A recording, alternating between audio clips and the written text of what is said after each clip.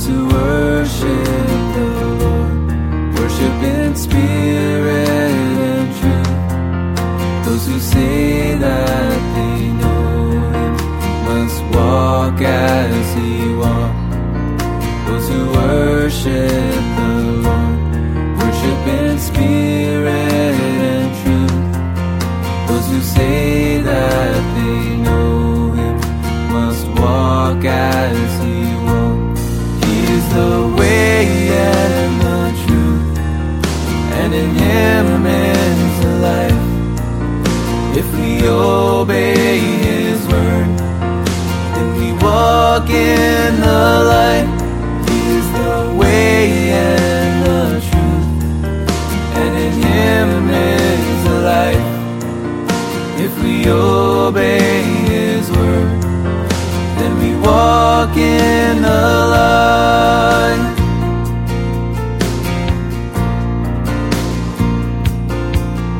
If we say that we know Him, but we don't keep His word, then we walk in the darkness, and the truth's not in us. If we walk in the light, we will have fellowship sweet, and the blood of Jesus will cleanse us from sin. He is the way and the truth, and in Him is the life. If we obey His word, then we walk in the light. He is the way and the truth, and in Him is the life. If we obey His word, then we walk in the light. He is the way and the truth, and in Him is the life. If we obey His word, then we walk in the light. He is the way and the truth, and in Him is the life. If we obey His word, then we walk in the light.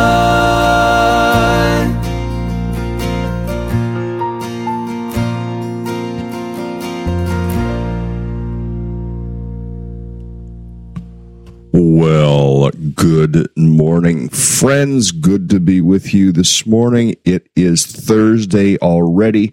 Hard to believe that it is already Thursday this week. This time, it's hard to believe that we are partway into October already. Where's time gone? I was just thinking, it was March like last week. Time is boom, flown right by so very, very, very, very quickly. And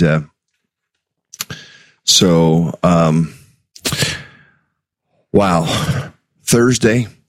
Today's date is the 5th day of October, and just flown by so fast. We're in 1 Corinthians chapter 3, and we've covered part of chapter 3. We didn't quite get through chapter 3. We're going to wrap up chapter 3 today. I will decide whether this is a shortened broadcast, although oftentimes once I get going, and nothing is amended and appended and shortened at all. It is ends up being a longer broadcast sometimes, in fact. But we're in 1 Corinthians chapter 3, and Paul shares 3 illustrations. In fact, then in the midst of the third illustration, he'll go into a fourth illustration, or further define a fourth illustration a little bit more, as he talks about temples and what the temple now is in this era, in this age, and that's what we're going to be looking at today. And yes, Don was first in line this morning. Walter, I think, was second in line, or Steve was second in line, then Walter, then Priscilla.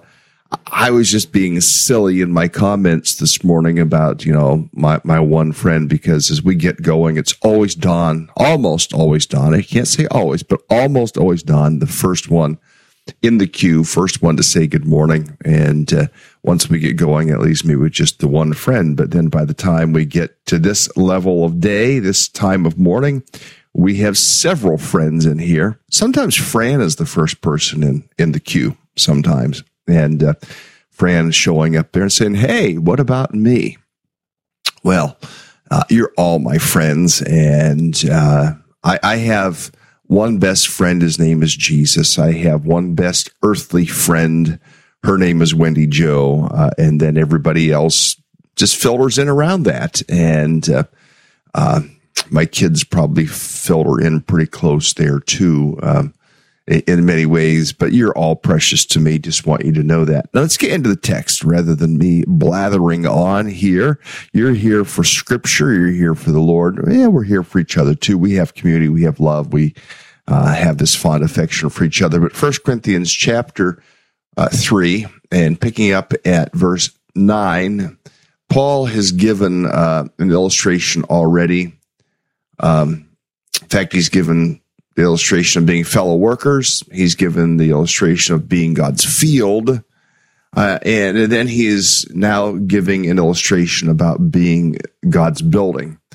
So 3 things. We work together in unison with God. That is one thing. Secondly, life is like a field. There are seeds that are planted.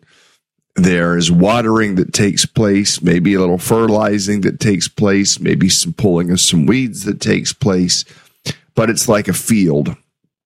Life is like a field. The gospel is like a field, and we each have a responsibility to plant seeds or to water those seeds, or sometimes to pluck out weeds around those seeds, but ultimately it is God who causes all things to grow. And then thirdly, he goes into this third illustration of God's building. We are God's building. And he went on, and we looked at this yesterday, so a brief recap. By the grace God has given me, I laid a foundation as an expert builder. I mean, Paul acknowledges that even anything he does in ministry is as a result of the grace of God. We have this treasure in jars of clay. We'll read in the 4th chapter, and it is God's grace given us this ministry, and I feel much the same way that it is God's grace given to me, absolutely, because I mean I really don't deserve to be in the spot that I'm in. It is all because of the grace of God, and like Paul, I will acknowledge the grace of God in my life, which has given me this absolutely incredible privilege of ministry. So verse 10, by the grace God has given me, I laid a foundation as an expert builder. Someone else is building on it, but each should be careful how he builds. We looked at this yesterday. We should think about what are we building with in our Christianity. We're involved in a study called Real Life Discipleship. And one of the things it asks is what's missing in the church. Well, we've created a spectator sport. And come sit, listen to somebody speak, and go home. Well, we should come be inspired. We should come be, teaching is a part of it, but that all of us could learn to be teachers in some measure, and for each of us to say, what am I building upon? Now, I know some of you and get to see how some of you are reaching other people. I get to see how some of you are discipling other people. I see your work and what you're trying to do. The challenge that we're given here is to be careful how we build.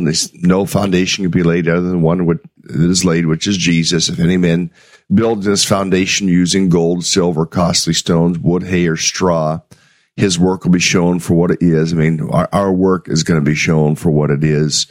Whether we have really done a work that helps people to grow, that really advances the gospel, that really glorifies Christ, or if it's chintzy work, and we need to look and make sure that our work is not chintzy, that our work is not bubblegum and duct tape work. Now, I have been known to use duct tape on some things at times. You can look at my car. I've got some duct tape holding a little piece on the back because it seems like anything else I've tried hasn't worked short of drilling screws through it or something. But let's make sure that our faith isn't bubblegum and duct tape faith. Let's make sure that our work is not bubblegum and duct tape work. Let's make sure that we are actually pointing people to Christ. Let's make sure that we're actually taking them into the Word of God. Let's make sure that we're not just pointing them to people with the brilliant smiles and nice hair that are TV preachers. Let's make, or sometimes they have nice smiles and beards. If your name is Stephen Furtick, let's make sure that we're doing far more than that. Let's build into people's lives with the stuff that really counts for what it should be. It says in verse 13, our work will be shown for what it is, because the day, capitalized, will bring it to light, be revealed with fire, and the fire will test the quality of each man's work. And here is these couple of verses. Again, this is a recap a little bit from yesterday. If what he has built survives, he'll receive his reward.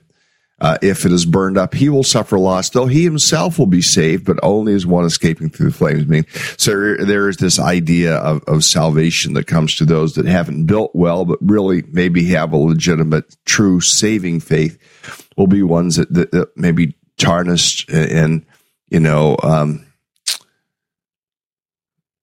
have the smell of the smoke upon them, and have maybe some singed hair, and maybe some of the dirt from the smoke on their face, but they will escape. They will make it. They will make it by the skin of their faith, a faith that was enough to get them into heaven, but not enough to live for Christ on earth. Let's make sure that we have much more faith in that. And he goes into verse 16, further exemplifying, further illustrating this idea of being a building. When he says at verse 16 down here, don't you know that you yourselves are God's temple and that God's Spirit lives in you? Now, at this point, the temple was still standing. If I remember the time frame, yes, this temple was still standing, because this was written in like AD 53, AD 54.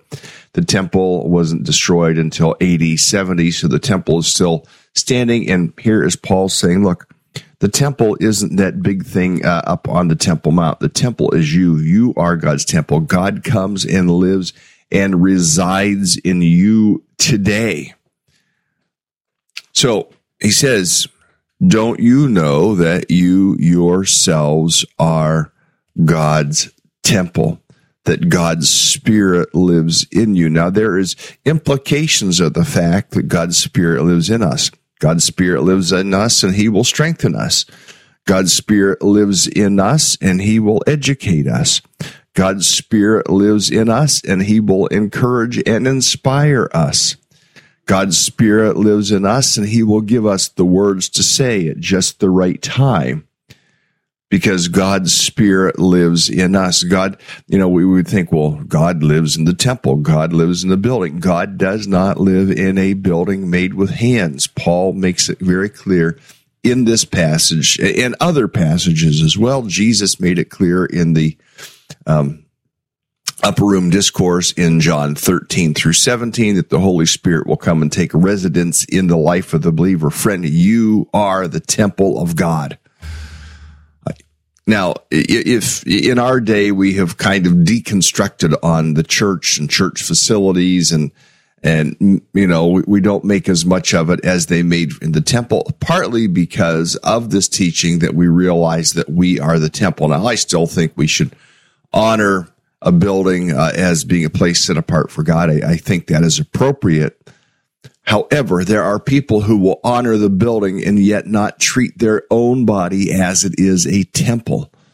not live for Christ, not do the things that honor and glorify Christ. And so we treat the church great. We dress in the right clothes. And yet when it comes to living Monday through Saturday, we live very much for ourselves when in fact we need to be living for Christ.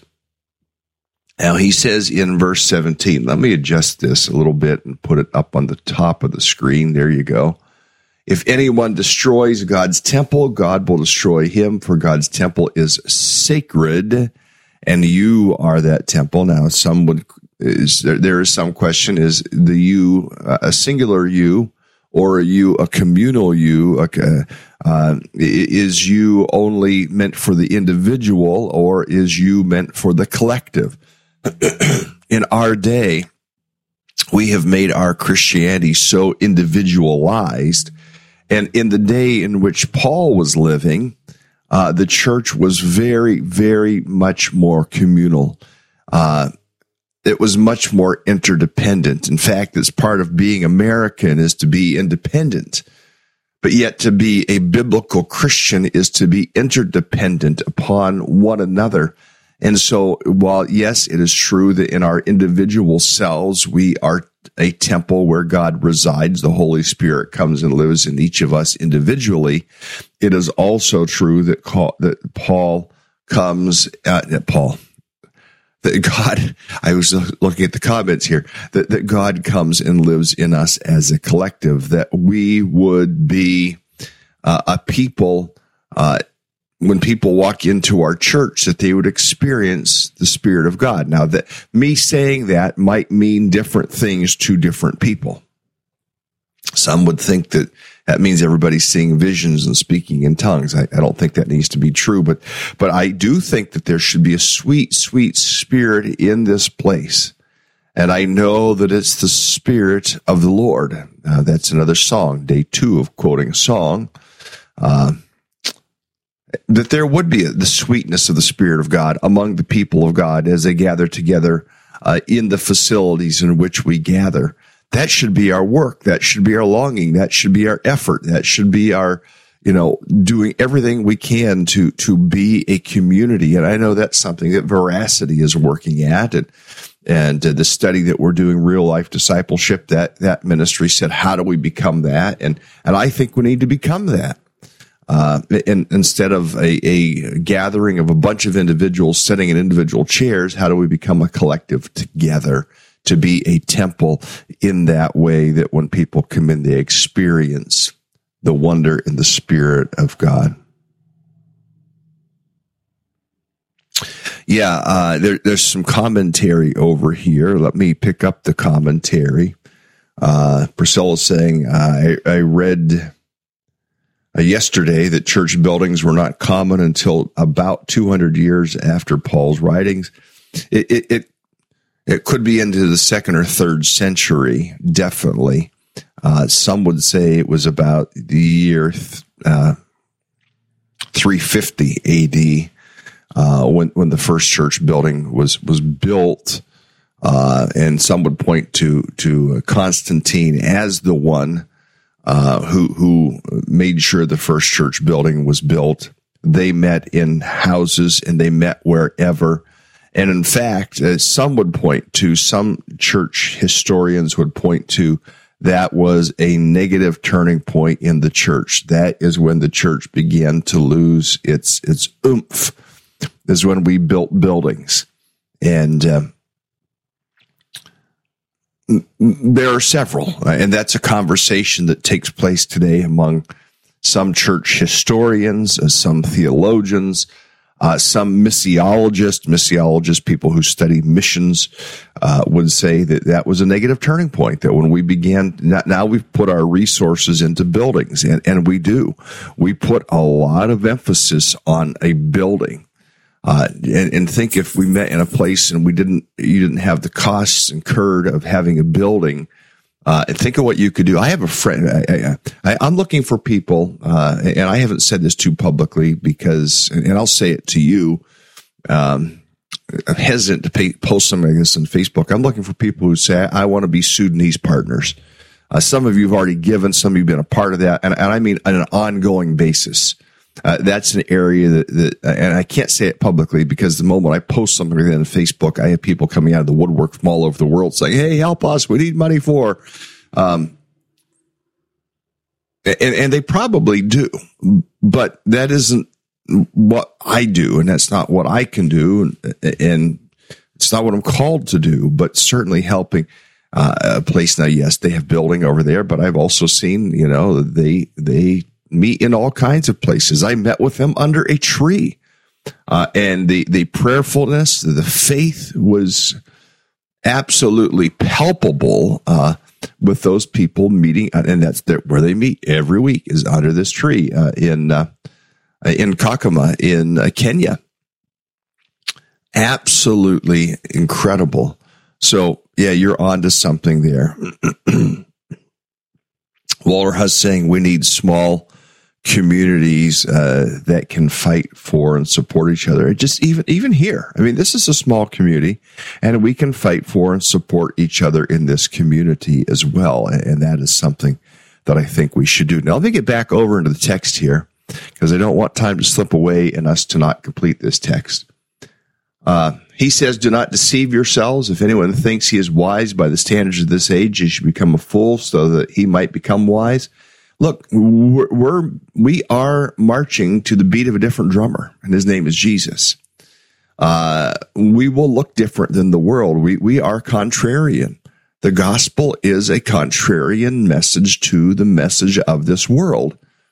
And what we've done so often is we try to live the gospel in such a way and conduct the message of the gospel in such a way to make it so palatable that sometimes we miss the power and the pithiness of, that is with a TH, of the gospel, because we try to say, well, you can have some of Jesus and everything else too. Well, the gospel calls us to take up our crosses. The gospel calls us to deny ourselves. The gospel calls us to treasure the things of God. And the gospel calls us to not live in the ways of the world. The gospel calls us to all of these things. And so when Paul is saying what he says here, the wisdom of this world is foolishness in God's sight, as it is written, he catches the wise in their craftiness. Again, the Lord knows that the thoughts of the wise are futile. For those that say we should lay aside the Old Testament, for the record, Paul is quoting Old Testament here. So then, no more boasting about men. All things are yours, whether Paul or Apollos or Cephas or the world or life or death or the present or the future, all are yours, and you are of Christ, and Christ is of God. Now, again, the idea of boasting about men, I mean, some were saying, I follow Paul. Some were saying, I follow Apollos. Some were saying, I follow Peter. Some were saying, I maybe follow this other. I follow Barnabas, or I follow, what about following Christ? It'd be like us saying, so what's your church? What is your church? Well, my church is Calvary Chapel. Oh, and my church is Little River. And my church is Christ the King. Oh, and my church is Varsity Chapel. And my church is Brooks Bible. And I mean, I follow Jesus. And I think this is something that we would look at in ourselves and say, are we really following Jesus, or are we following a man? And it's something I hear people, and I know there's something magnetic about the deep, gravelly voice of my friend Ken Graves up at Calvary Chapel in Oregon, and a deep, gravelly voice, that macho kind of man look that he has. But don't follow Ken Graves. Don't follow Jim Culbertson. Don't follow Greg Houston. Don't follow Garrett Susie. Only follow them in as much as they follow Christ. Follow Jesus. Because this is what he says in verse 22. All this is yours. In that sense, it's all yours. It says you are of Christ and Christ is of God. Now I want to jump over real fast to chapter 6, because chapter 6 also picks up on this theme of our temple being the body. So here we go.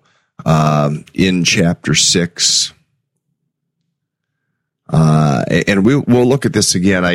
I'm not going to belabor the point and look at the entirety of this because we will get to chapter 6. So let me jump into chapter 6 down at verse 19. Do you not know that your body is a temple of the Holy Spirit,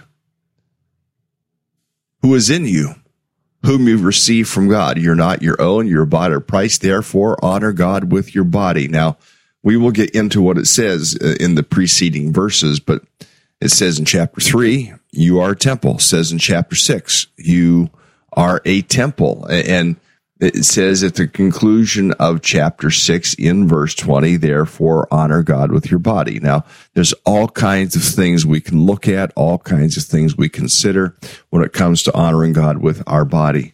Now, in chapter 6, it's going to deal with sexuality, and not being sexual with other people other than your spouse. And that is, spouse is a man. If you're a woman, if you're a man, your spouse is a woman. You get what I'm saying. If you're a woman, your spouse is a man. If you're a man, your spouse is a woman. That's what I'm trying to say. That's God's standard. That's what has always been taught historically throughout time, until we get here into this little tiny sliver of history in the last 30 years or so, where this has been increasingly the message of the world. And in fact, it isn't the message of the entire world. It's the message of the West. And you go to other places, they look at us and go, you people are crazy. And because it is not the message that is accepted, that your spouse can be another man if you're a man, or another woman if you're a woman. That is not the teaching of Scripture, and that isn't even what is understood in the 2/3 world. It is still understood as a man and as a woman. Now, there are other aspects to this beyond the sexual, where it says, therefore, honor God with your body. If our temple is a place where the Holy Spirit resides, what does that say about self-care? What does that say about, what we eat? And I have watched people that get on other people because of their sins. You shouldn't drink, you shouldn't smoke, but hey, let me go up to the buffet about 5 times, or let me eat like half a dozen donuts, in one sitting. That's perfectly okay. No, that is not okay. That is not okay at all. We are called, we have responsibility to try to take care of ourselves to a certain measure.